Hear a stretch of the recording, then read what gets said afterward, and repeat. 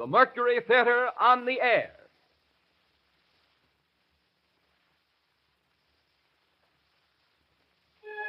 The Columbia Broadcasting System takes pleasure once again in bringing you Orson Welles and the Mercury Theater on the air in the unique summer series which signalizes radio's first presentation of a complete theatrical producing company. In tonight's performance, the sixth in a group of 9 weekly broadcasts, the regular CBS stations are joined by a coast-to-coast network of the Canadian Broadcasting Corporation. Here is Orson Welles himself, the director of the Mercury Theater, star and producer of these programs, to tell you about tonight's play. Mr. Welles. Wherever you are in the world, an hour and a half from now, there will come to you through these same radio facilities the voice of the President of the United States. Until then, here is another president. His words, at least, which on Monday, August the 15th, 1938, are still entirely alive, and his person preserved in a fine and very famous play. His words we have collected for this broadcast from many sources, from letters and speeches, debates and proclamations, and from the written record of his own private conversation. They amount to a testament of his abiding faith in this, our land of the free. Much of it you will recognize, and much of it is as new as though this microphone were in the White House tonight.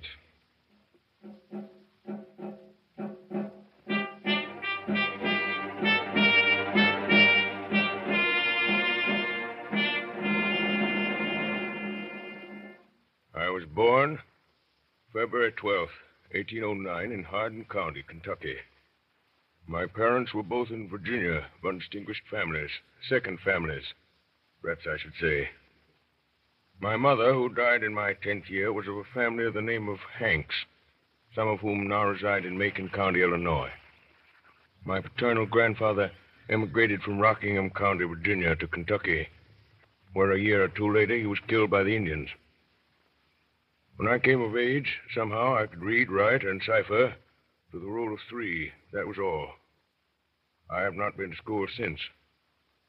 Little advance I now have upon this store of education I've picked up from time to time under the pressure of necessity. I was raised to farm work, which I continued till I was 22.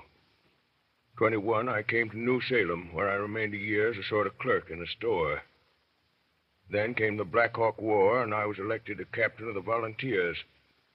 A success which gave me more pleasure than any I've had since. From 1849 to 1854, I practiced law in Springfield. What I've done since then is pretty well known. If any personal description of me is thought desirable, it may be said I am in height 6 feet 4 inches, nearly and lean in flesh, weighing on an average 180 pounds, dark complexion with coarse black hair and gray eyes. No other marks or brands recollected. Yours truly, Abraham Lincoln.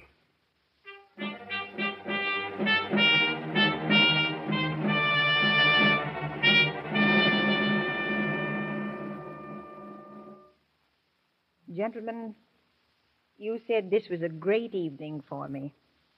It is. And I'll say more than I mostly do because it is. I'm likely to go into history now with a great man. For now I know better than any how great he is.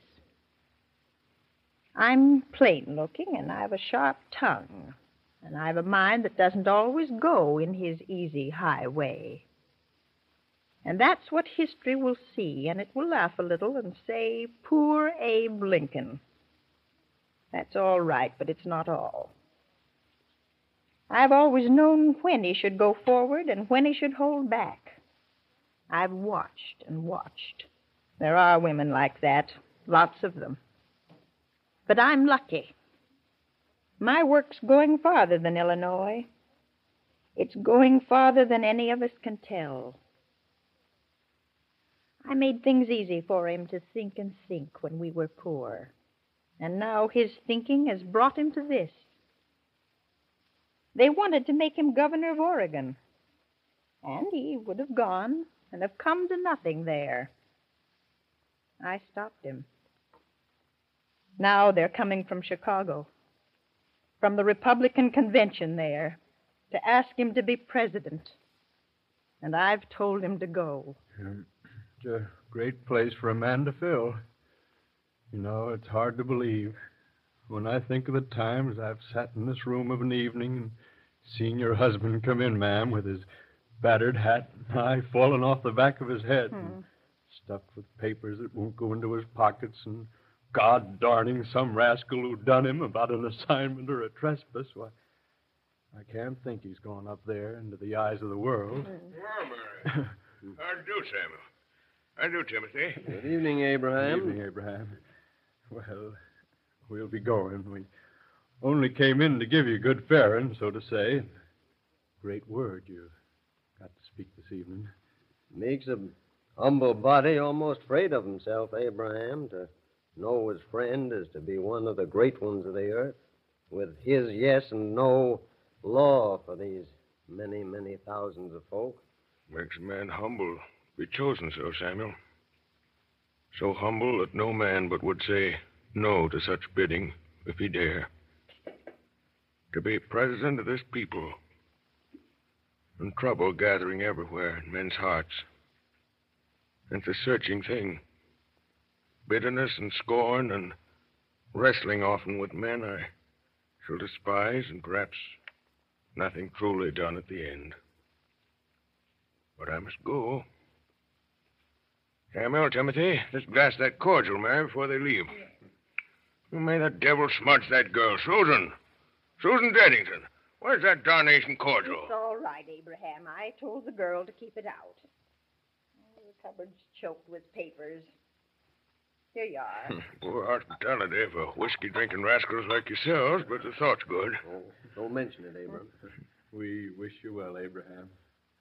Our compliments, ma'am. Samuel, I give you the United States of America and Abraham Lincoln. Thank you. Samuel, Timothy, I drink to the hope of honest friends. Mary, the friendship. I'll need that always, for I've a queer, anxious heart. Give you the United States of America. Well, good night, Abraham. Good night, ma'am. Good night. Good night. Night, ma'am. Good night, Mr. Stone. Good night, Mr. Good night, Cockney. Samuel. Good night, Timothy. Thanks for coming. You'd better see them in here. 5 minutes to 7. You're sure about it, Mary? Yes. Aren't you? We mean to set bonds to slavery.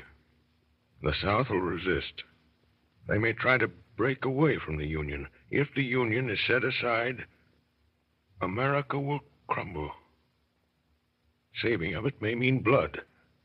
Who is to shape it all if you don't? There's nobody. I know it. Then go. Go. The gentlemen have come. I'll come to them. I'll send them in. Abraham, I believe in you. I know. I know.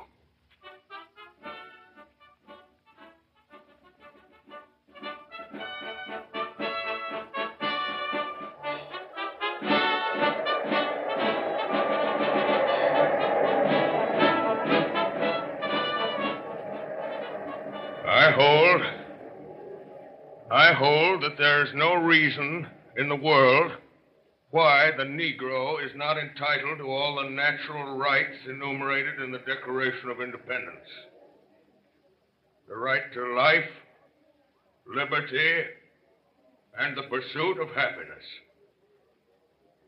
I hold that he is as much entitled to these as the white man, and the right to eat the bread without the leave of anybody else, which his own hand earns.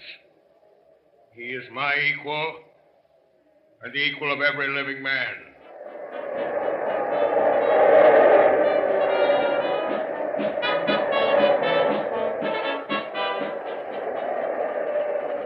November 6th, 1860. Republican Party 180 out of 303 electoral votes. 1,857,000 out of 4,645,000 popular votes. Lincoln elected president.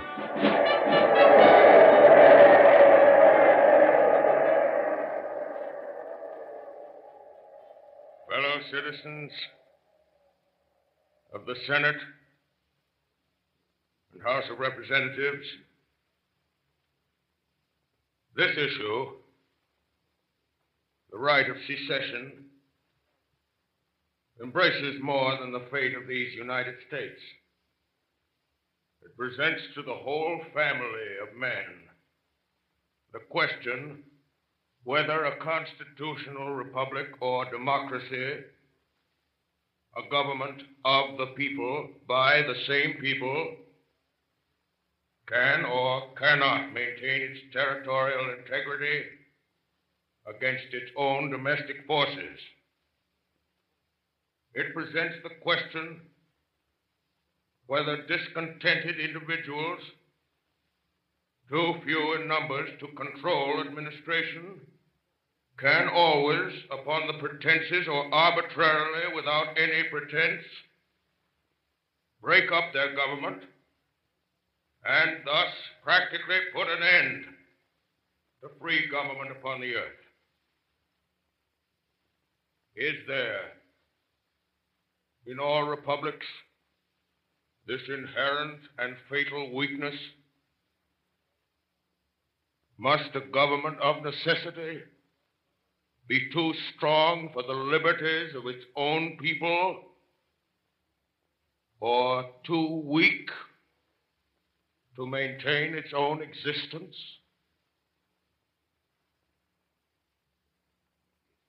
Common feeling in the South, Mr. Seward, that as Secretary of State, you're the one man here at Washington to see this thing with large imagination. I say this with no disrespect to the President. But what does his experience of great affairs of state amount to beside yours, Mr. Seward? My support of the President is, of course, unquestionable, Mr. Jennings. Oh, entirely. But how can your support be more valuable than in lending him your unequaled understanding? You understand, of course, that I can say nothing officially. These are nothing but informal suggestions. But I may tell you that I am not unsympathetic. I was sure that that would be so. Yes, come in. The President is coming up the stairs, sir. Thank you. This is unfortunate. Say nothing and go at once. Here he is. Good morning, Mr. Seward. Good morning, Miss Jennings. Good morning, Mr. President. And I'm obliged to you for calling, Mr. Jennings. Good morning. Perhaps Mr. Jennings could spare me 10 minutes. Say 5 minutes. I'm anxious always for any opportunity to exchange views with our friends of the South. Much enlightenment may be gained in 5 minutes. Be seated, I beg you. Mr. Seward will allow us. By all means. Shall I leave you? Leave us, but why? I may want your support, Mr. Secretary, if we should not wholly agree. Well, Mr. Jennings, you have messages for us. Mr. Jennings, in his anxiety for peace, was merely seeking the best channel through which suggestions could be made. To whom? To the government. The head of the government is here. But, Come, sir. What is it? It's this matter of Fort Sumter, Mr. President. Yes? If you withdraw your garrison from Fort Sumter, it won't be looked upon as weakness in you. We believe that the South at heart does not want secession. It wants to establish the right to decide for itself. The South wants the stamp of national approval upon slavery. Can't have it. Mr. President, if I may say so, you don't quite understand. Does Mr. Seward understand? I believe so. You were wrong. He doesn't understand because you didn't mean him to. I don't blame you. You think you're acting for the best. You think you've got an honest case, but I'll put your case for you, and I'll put it naked. Many people in this country want abolition. Many don't. But every man, whether he wants it or not, knows it may come. Why does the South propose secession? Because it knows abolition may come, and it wants to avoid it. I said the other day that Fort Sumter would be held as long as we could hold it. I said it because I know exactly what it means. I see how it is. You may force freedom as much as you like, but we are to beware how we force slavery. Couldn't be put better, Mr. Jennings. That's what the Union means. It is a union that stands for common right. We are not enemies, but friends. We must not be enemies. Though passion may have strained, do not allow it to break our bonds of affection. That is our answer. Tell them that. Will you tell them that? You are determined? I beg you to tell them. It shall be as you wish. Implore them to order your troops' return. You can telegraph it now from here. Will you do that? If you wish it. But it will do no good, Mr. Lincoln. They won't give way.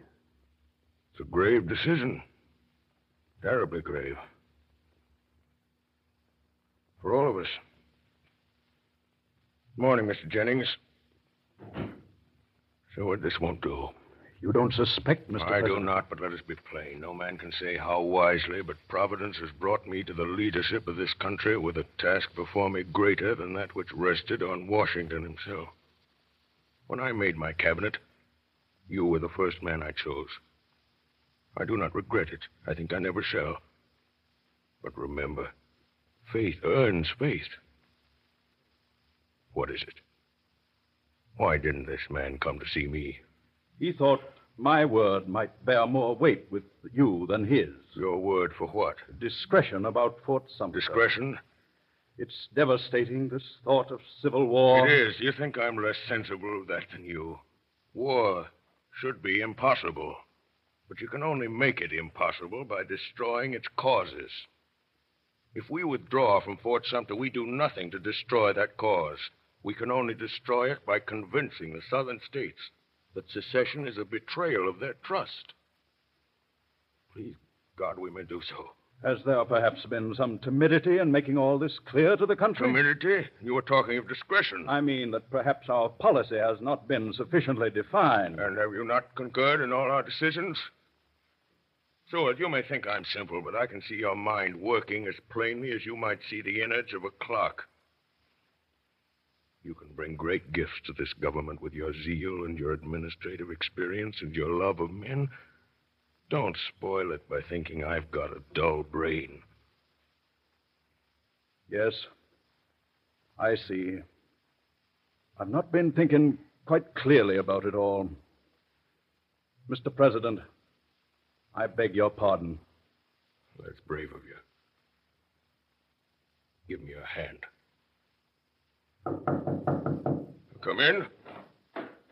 There's a messenger from Major Anderson, sir. He's ridden straight from Fort Sumter. All right, Hay. Bring him in. Yes, sir. Don't like the sound of it. One moment, Hay. Sir? Are there any gentlemen of the cabinet in the house?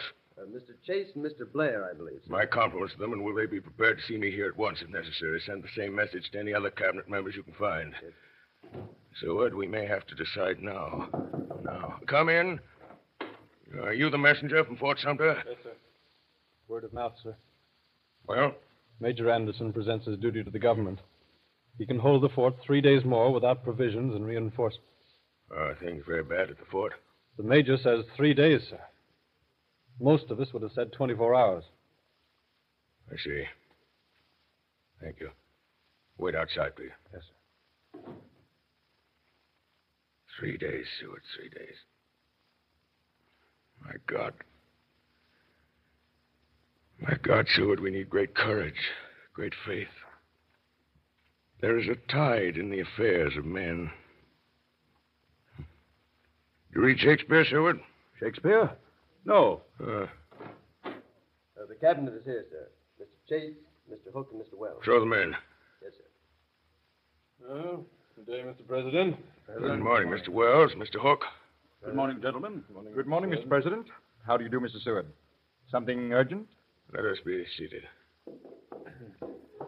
Gentlemen, we meet in a crisis, the most fateful, perhaps, that has ever faced any government in this country. Can be stated briefly. A message has just come from Anderson. He can hold Fort Sumter 3 days at most unless we send men and provisions. Mr. President, I consider that we should withdraw. Don't you see that to withdraw may postpone war, but that it will make it inevitable in the end? It is inevitable if we resist. I fear it will be so, but in that case, we shall enter it with uncompromised principles. Mr. Chase? It is difficult, but on the whole, my opinion is with yours, Mr. President. And you, Seward? I respect your opinion, but I must differ. I charge you, all of you, to weigh this thing with all your understanding. To temporize now cannot, in my opinion, avert war. To speak plainly to the world and standing by our resolution to hold Fort Sumter with all our means and in a plain declaration that the Union must be preserved will leave us with a clean cause, simply and loyally supported. I tremble at the thought of war. But we have in our hands a sacred trust. It is threatened. Persuasion has failed, and I conceive it to be our duty to resist. To withhold supplies from Fort Sumter would be to deny that duty. Gentlemen, the matter is before you. For sending men and provisions to Fort Sumter, 3. For immediate withdrawal, 5. Gentlemen, I may have taken upon myself the responsibility of overriding your vote. It will be for me to satisfy Congress and public opinion. Should I receive any resignations? Thank you for your consideration. Will you send in that messenger? Yes, sir. You sent for me, Mr. President? I did. Can you ride back to Fort Sumter at once? Yes, sir. Tell Major Anderson that we cannot reinforce him immediately. We haven't the men. Yes, sir. Say that the first convoy of supplies will leave Washington this evening. Yes, sir. Thank you. Whereas the laws of the United States have been for some time past and now are opposed, and the execution thereof obstructed in the states of South Carolina, Georgia, Alabama, Florida, Mississippi, Louisiana, and Texas, by combinations too powerful to be suppressed by the ordinary course of judicial proceedings, or by the powers vested in the marshals by law. Now, therefore, I, Abraham Lincoln, President of the United States, in virtue of the power in me vested by the Constitution and the laws, have thought fit to call forth and do hereby call forth militia of the several states of the Union to the number of 75,000 in order to suppress said combinations and to cause the laws to be duly executed.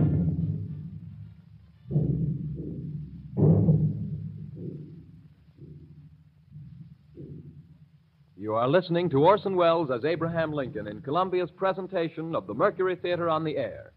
The broadcast is an adaptation of John Drinkwater's Abraham Lincoln with original Lincoln speeches. The drama will continue in just a moment. This is the Columbia Broadcasting System.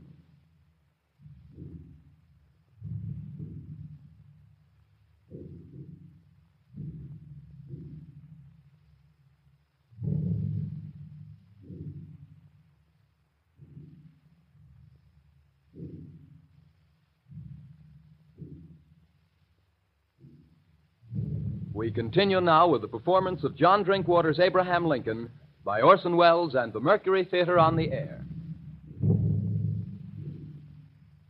Fellow citizens of the Senate and the House of Representatives, the war continues, and it continues to develop. That the insurrection is largely, if not exclusively, a war upon the first principle of popular government, the rights of the people. It is not needed nor fitting here that a general argument should be made in favor of popular institutions. But there is one point to which I ask a brief attention. It is assumed that labor is available only in connection with capital. That nobody labors unless somebody else owning capital somehow by the use of it induces him to labor.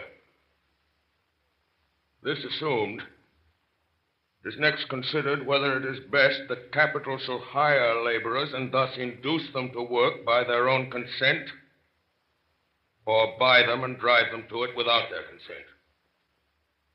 Having proceeded that far, it is naturally concluded that all laborers are either hired laborers or what we call slaves. And further, it is assumed that whoever is once a hired laborer is fixed in that condition for life. Now, there is no such relation between capital and labor as assumed. Nor is there any such thing as a free man being fixed for life in the condition of a hired laborer. Both these assumptions are false, and all inferences from them are groundless. Labor is prior to and independent of capital. Capital is only the fruit of labor and could never have existed if labor had not first existed. No men living are more worthy to be trusted than these who toil up from poverty. Let them beware of surrendering a political power which they already possess, and which, if surrendered, will surely be used to close the door of advancement against such as they, and to fix new disabilities and burdens upon them, till all of liberty shall be lost. Good morning, gentlemen. I've just had my summons. Is there some special news? Yes, McClellan has defeated Lee at Antietam. It's our greatest success. They ought not to recover from it. The tide is turning. Have you seen the president, Mrs. Stanton? I've just been with him. What does he say? He only said at last. He's coming directly. He'll bring up his proclamation again. In my opinion, it's inopportune. I thought we had learned by now that the president is the best man among us. There's a good deal of feeling against him everywhere, I find. He is the one man with character enough for this business. There are other opinions. Yes, but not here, surely, Mr. Hook. It's not for me to say. But there are some who would have acted differently. And you may depend upon it that they would not have acted so wisely, Mr. Hook. I don't altogether agree with the president, but he's the only man I should agree with at all. No. Is Lee's army broken? Not yet, but it is in grave danger. Why doesn't the president come when we think this news was nothing? I must say I'm anxious to know what he has to say about it all. I shall oppose it if it comes up. He may say nothing about it. I think he will. Gentlemen, the president. Good morning, gentlemen. Good morning, Mr. President. Good morning. Great news we hear. If we leave things with the army now to take their course, why, we ought to see through our difficulties. It's an exciting morning, gentlemen. I feel rather excited myself. I find my mind not at its best in excitement. Would you allow me to read you something? It's not long, and it may compose us all. It's Artemus Ward's latest. High-handed outrage at Utica. In the fall of 1856, I showed my show in Utica, a truly great city in the state of New York. People gave me a cordial reception. The press was loud in her praises. One day I was given a description of my beasts and snakes in my usual flowery style, when what was my consternation, and showing my cage containing my wax figures of the Lord's Last Supper, I says, but up comes a fella and seized Judas Iscariot by the feet and dragged him out on the ground. He then commenced for to pound him as hard as he could. What under the sun are you about, cried I, says he. What did you bring this pusillanimous cuss here for? And he hit the wax figure another tremendous blow on the head. Says I, you egregious ass, that is a wax figure. Representation of the false apostle. Says he, that's all very well for you to say, but I tell you, old man, that Judas Iscariot can't show himself in Utica with importunity by a downside, with which observation he caved in Judas's head. Young man belonged to one of the first families in Utica. I sued him, and the jury brought in a verdict of arson in the third degree. Gentlemen, I'd give up office if I could write like that. May we now consider affairs of state? Yes, we may. Mr. Hook says, yes, we may. Thank you. Oh, no, thank Mr. Hook. McClellan is in pursuit of Lee, I suppose. You suppose a good deal, but for the first time, McClellan has the chance of being in pursuit of Lee, and that's the first sign of their end. If McClellan doesn't take his chance, we'll move Grant down to the job. Grant drinks. Well, then tell me the name of his brand. I'll send him some barrels. He wins victories. Is there any other business? There is. Some weeks ago, I showed you a draft I made, proclaiming freedom for all slaves. You thought then it was not the time to issue it. I agreed. I think now the moment has come. I will read it. Here it is again. It is proclaimed that on the first day of January, in the year of our Lord, 1863, all persons held as slaves within any state the people whereof shall then be in rebellion against the United States, shall be then, thenceforward, and forever free. I must oppose the issue of such a proclamation at this moment in the most unqualified terms. I do not quite understand, Mr. President, why you think this the precise moment. Believe me, gentlemen, I have considered this matter with all the earnestness and understanding of which I am capable. But when the New York Tribune urged you to come forward with a clear declaration 6 months ago, you rebuked them. Because I thought the occasion not the right one. My duty, it has seemed to me, has been to be loyal to a principle and not to betray it by expressing in action at the wrong time. That is why I conceive statesmanship. For long now, I've had two fixed resolves: to preserve the Union and to abolish slavery. How to preserve the Union, I was always clear. And more than 2 years of bitterness have not dulled my vision. We have fought for the Union, and we are now winning for the Union. With that victory and a vindicated Union will come abolition. I made the promise to myself and to my Maker. The rebel army is now driven out, and I'm going to fulfill that promise. I do not wish your advice about the main matter, for that I've determined for myself. This is, I say, without intending anything but respect for any one of you. But I beg you to stand with me in this thing. Well, in my opinion, it's altogether too impetuous. One other observation I will make. I know very well that others might in this matter, as in others, do better than I can. And if I was satisfied that the public confidence was more fully possessed by any one of them than by me, and knew of any constitutional way in which he could be put in my place, he should have it. I would gladly yield it to him. But though I cannot claim undivided confidence, I do know that all things considered, any other person has more. This I do not know, and moreover this may be, there is no way in which I can have any other man put where I am. I am here.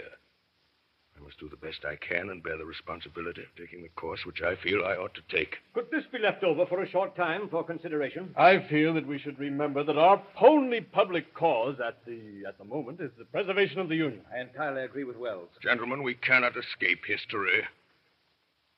We of this administration will be remembered in spite of ourselves. In giving freedom to the slave, we assure freedom to the free. We shall nobly save or meanly lose the last best hope on earth. I shall sign this proclamation now. Excuse me, gentlemen.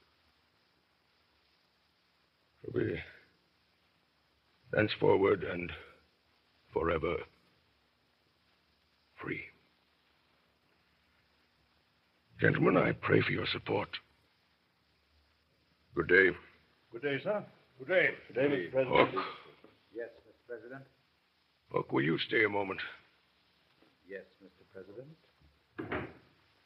Hook, one cannot help hearing things. Beg your pardon. Hook, there's a way some people have when a man says a disagreeable thing of asking him to repeat it, hoping to embarrass him. It's often effective, but I'm not easily embarrassed. I said one cannot help hearing things. And I do not understand what you mean, Mr. President. Come, Hook, we're alone. Lincoln is a good enough name, and I think you understand. How should I? Then plainly there are intrigues going on. Against the government? No. In it. Against me. Oh, criticism, perhaps. To what end? To better my ways? I presume that might be the purpose. Then why am I not told what it is? I imagine it's a natural compunction. Or ambition. What do you mean? Hook, you've been bitten by the White House bug. You think you ought to be in my place. You're well informed. You cannot imagine why everyone does not see that you ought to be in my place. By what right you say that? Is it not true? You take me unprepared. You have me at a disadvantage. You speak as a very scrupulous man, Hook. Do you question my honor? As you will. Then I resign. As a protest against... Your suspicion. It is false. Very well. I'll be frank. I mistrust your judgment, Mr. Lincoln. In what? Generally, you overemphasize abolition. You don't mean that. You mean that you fear possible public feeling against abolition. It must be persuaded, not forced. Besides, you have, in my opinion, failed in necessary firmness in telling the South what will be the individual penalties of rebellion. This is war. I will not allow it to become a blood feud. But we are fighting treason. We must meet it with severity. We will defeat treason. I will meet it with conciliation. It is a policy of weakness. It is a policy of faith. It is a policy of compassion. Hook, why do you plague me with these jealousies? Once before, I found a member of my cabinet working behind my back, but he was disinterested, and he made amends. Nobly.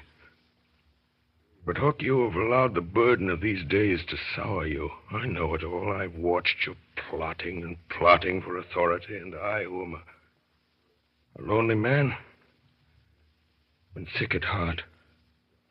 So great is the task God has given to my hand, and so few are my days, and my deepest hunger is always for loyalty in my own house.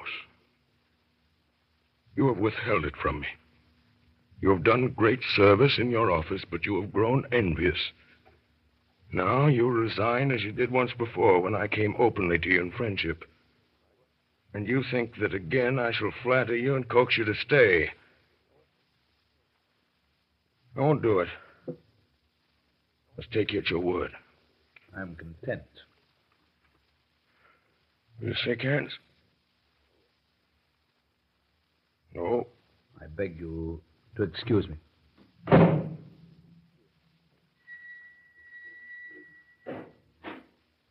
Yes, Mr. President? Mr. Hay. Yes, sir? Mr. Hay, I'm rather tired today. Read to me a little. Certainly, sir. The Tempest. You know the passage. Our revels now are ended. These, our actors, as I foretold you, were all spirits and are melted into air, into thin air. And like the baseless fabric of this vision, the cloud-capped towers, the gorgeous palaces, the solemn temples, the great globe itself, yea, all which it inherit, shall dissolve, and like this insubstantial pageant faded, leave not a rack behind. We are such stuff as dreams are made on, and our little life is rounded with a sleep. We are such stuff as dreams are made on. And our little life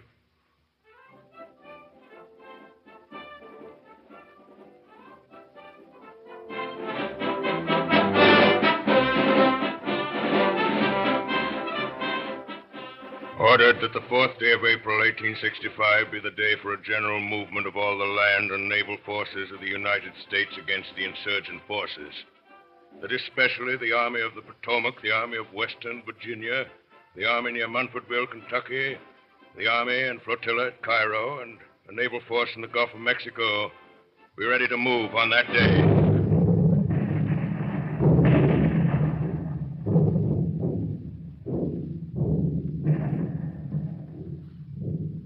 General Grant. Yes, Dennis? 7:30, sir. An hour and a half. Ought to be something more from Meade by now, Dennis. Yes, sir. Have you wired the president? Yes, sir. Take these papers to Captain Templeman. Ask Colonel West if the 23rd are in action yet. Tell the cook to send some soup at 10 o'clock. Say it was cold yesterday. Yes, sir. Give me that map, Malins. Yes. There's no doubt about it. Unless Meade goes to sleep, it can only be a question of hours. Lee's a great man, but he can't get out of that. It's all at the end, sir. Yes, if Lee surrenders, we can all pack up for home. I guess it'll be splendid, won't it, to be back again? By God, sir, it will. I beg your pardon, sir. You're quite right, Malins. My boy goes away to school next week. Now I may be able to go down with him, see him settle. Well, Dennis? Colonel West says yes, sir, for the last half hour. The cook says he's sorry, sir. It was a mistake. Tell him to keep his mistakes in the kitchen. I will, sir. His rifles went up this afternoon? Yes, sir. What's that? General Grant. What is it? The president has just arrived, sir. He's in the yard now. Oh, all right, I'll come.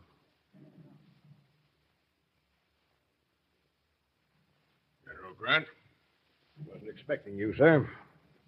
No, I couldn't keep away. How's it going? Meade sent word an hour and a half ago that Lee was surrounded all but 2 miles, which was closing in. And not about settling, eh? Unless anything goes wrong in those 2 miles, sir. I'm expecting a further report from Meade every minute. Would there be more fighting? It'll probably mean fighting through the night, more or less. But Lee must realize it's hopeless by the morning. Dispatch, sir. Yes. From General Meade, sir. Thank you. You needn't wait. Yes, they've closed the ring. Meade gives them 10 hours. Timed at 8. That's 6 o'clock in the morning. We must be merciful. Bob Lee's been a gallant fellow. Perhaps you'll look through this list, sir. I hope it's the last we shall have. It's a horrible part of the business, Grant. Any shootings? 1. Damn it, Grant. Why can't you do without it? Oh, no. No, of course not. Who is it? William Scott says it's a rather hard case. What is it? He's just on a heavy march, sir, and volunteered for double guard duty to relieve a sick friend. He was found asleep at his post. I was anxious to spare him, but it couldn't be done. It was a critical place at a gravely critical time. When is it to be? Tomorrow at daybreak, sir. You don't see that it'll do him any good to be shot? Where is he? In the barn, I believe, sir. Thanks. Think I'll go see him. I go with you, sir? No, thank you.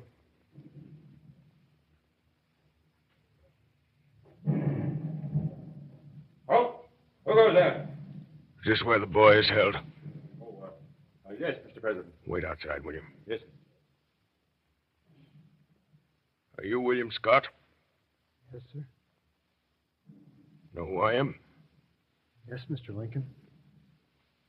General tells me you've been court-martialed. Yes, sir. Asleep on guard? Yes, sir. It's a very serious offense. I know, sir. What was it? I couldn't keep awake, sir.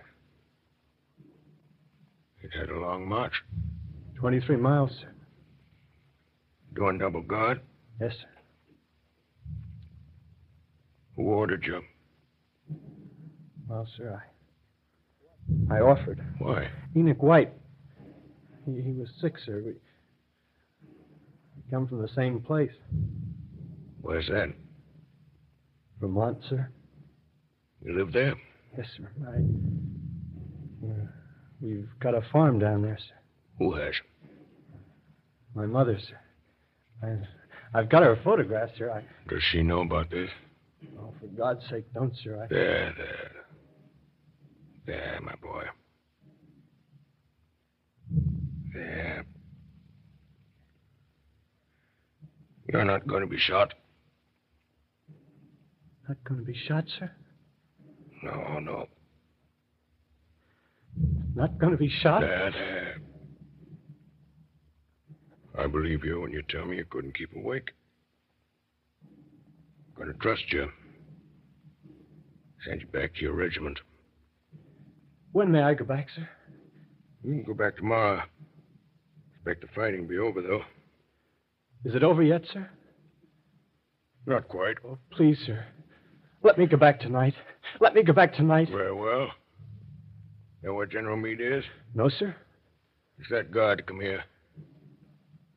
Your prisoner is discharged. Take him once to General Meade with this. Yes, sir. Thank you, Mr. Lincoln. Mr. Hay. Yes, sir? What's the time, Mr. Hay? Just on 9:30, sir. If you sleep here for a little, you'd better shake down, too. They'll wake us if there's any news.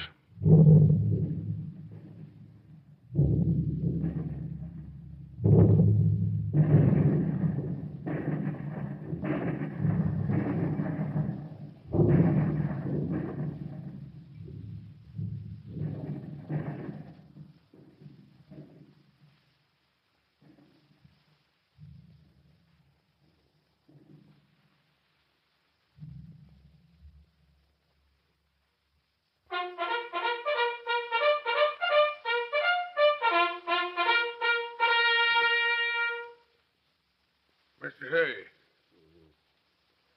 Mr. Hay. Hello. What the devil is it?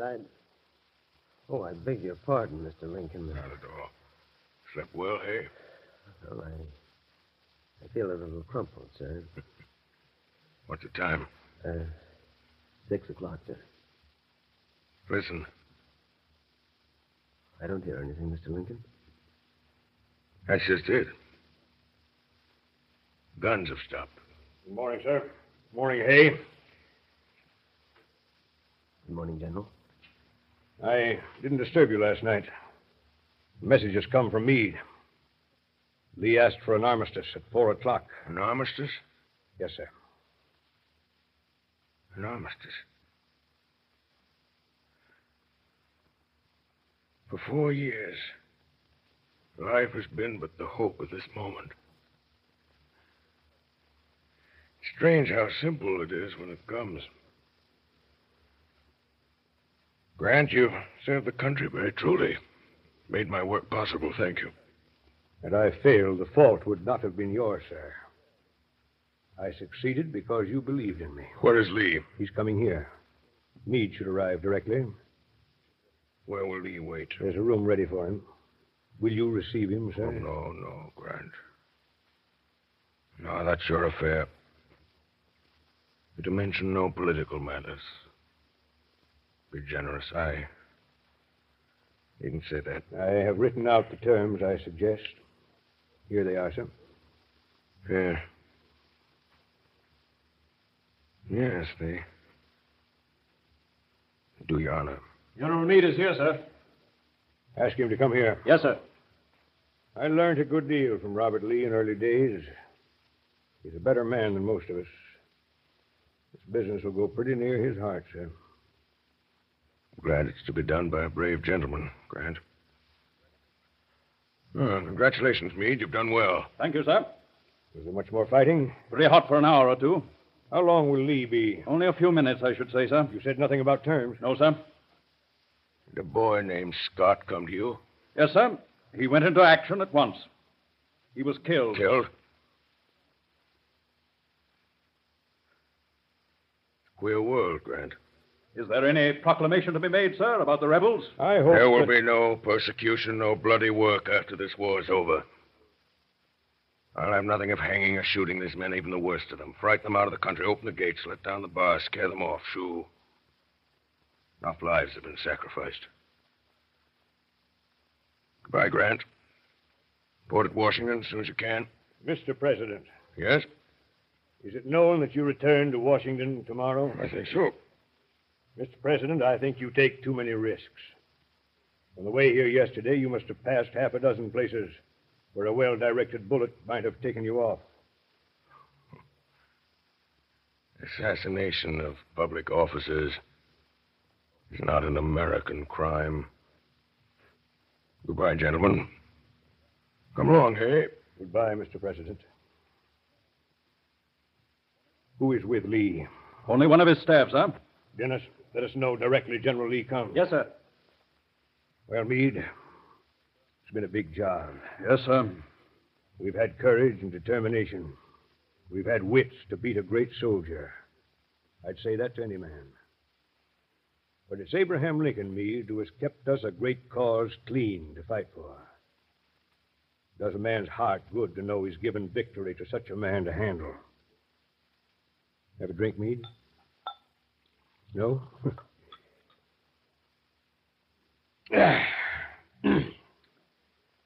You know, Meade, there were fools who wanted me to oppose Lincoln for the presidency. General Lee is here, sir. Meade, will General Lee do me the honor of meeting me in here? Where the deuce my hat, Dennis, my sword? Yes, sir. General Lee, sir.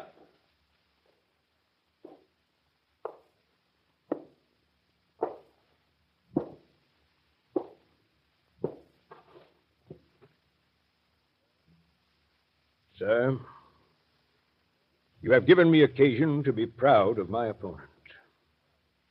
I have not spared my strength. I acknowledge its defeat. You have come, General Lee? To ask upon what terms you will accept surrender. Yes. They are simple. I hope you will not find them ungenerous. Here they are.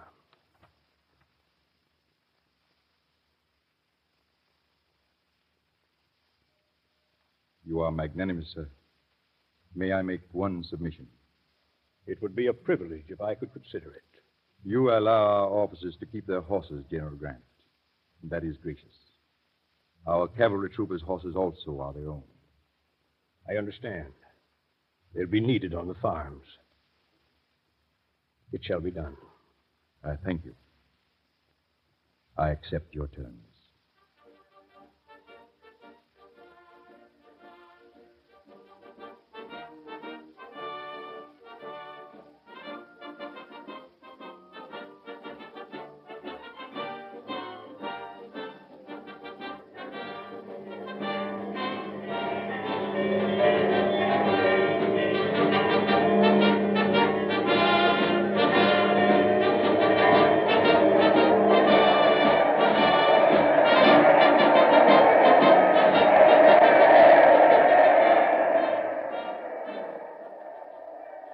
My friends, I am touched,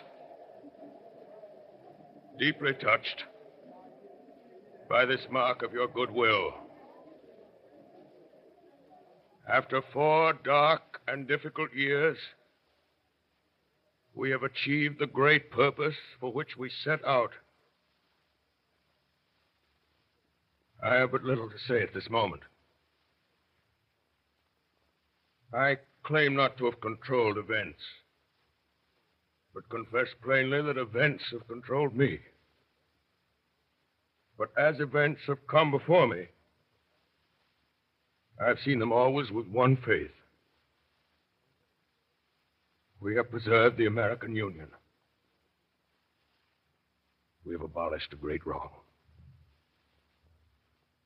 The task of reconciliation, setting order where there is now confusion, of bringing about a settlement at once just and merciful, and of directing the life of a reunited country into prosperous channels of goodwill and generosity, will demand all our wisdom, all our loyalty. It is the proudest hope of my life that I may be of some service in this work.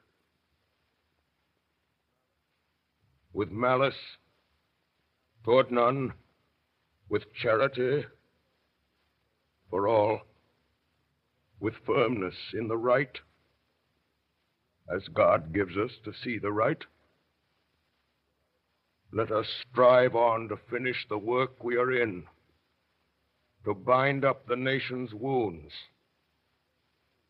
to care for him who shall have borne the battle, and for his widow and his orphan, to do all which may achieve and cherish a just and lasting peace among ourselves and with all nations.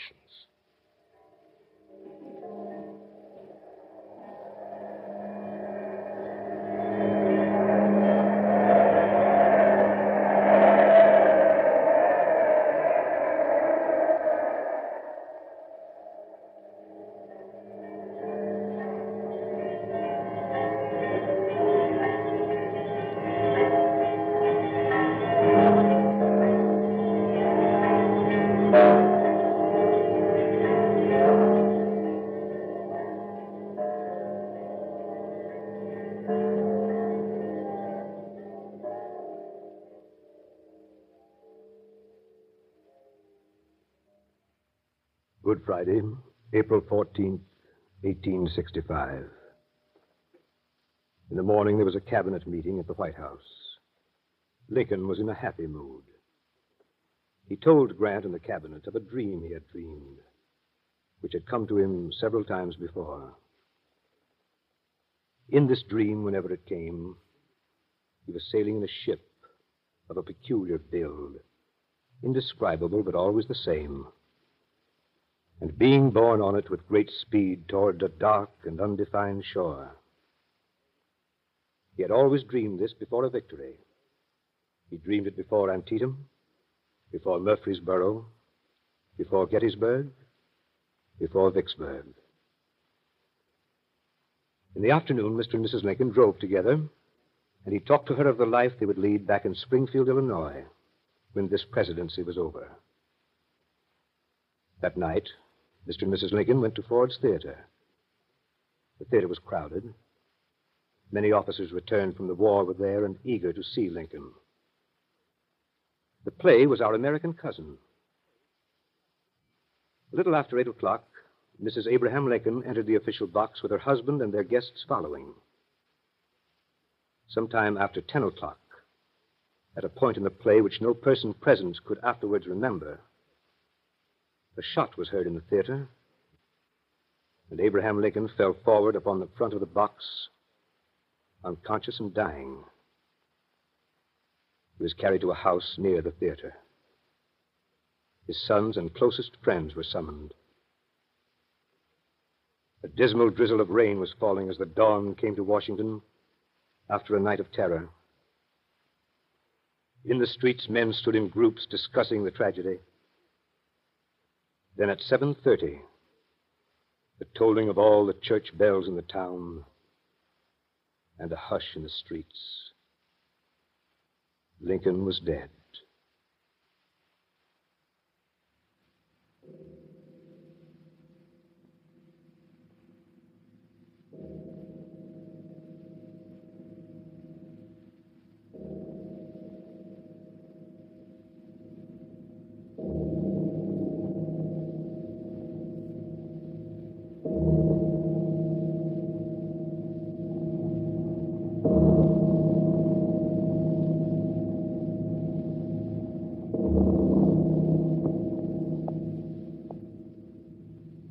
From these honored dead, we take increased devotion to that cause for which they gave the last full measure of devotion.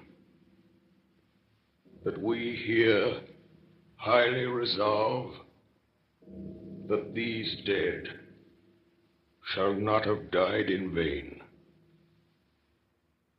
That this nation, under God, shall have a new birth of freedom, and that government of the people, by the people, for the people, shall not perish from the earth.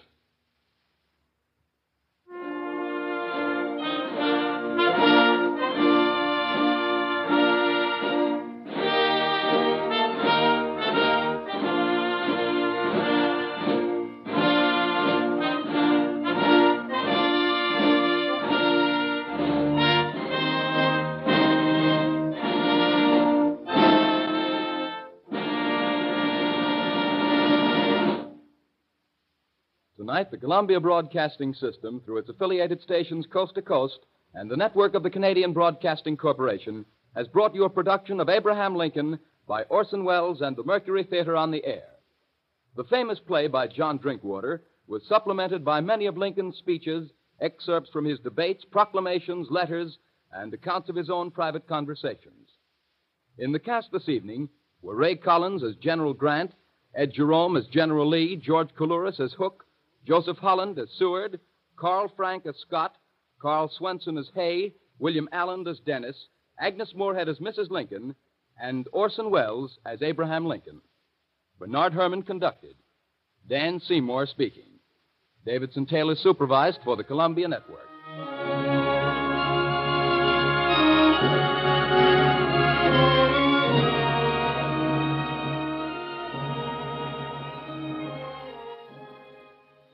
Next week at this same time, Orson Welles and the Mercury Theater on the Air will bring you Schnitzler's Viennese romance, The Affairs of Anatole.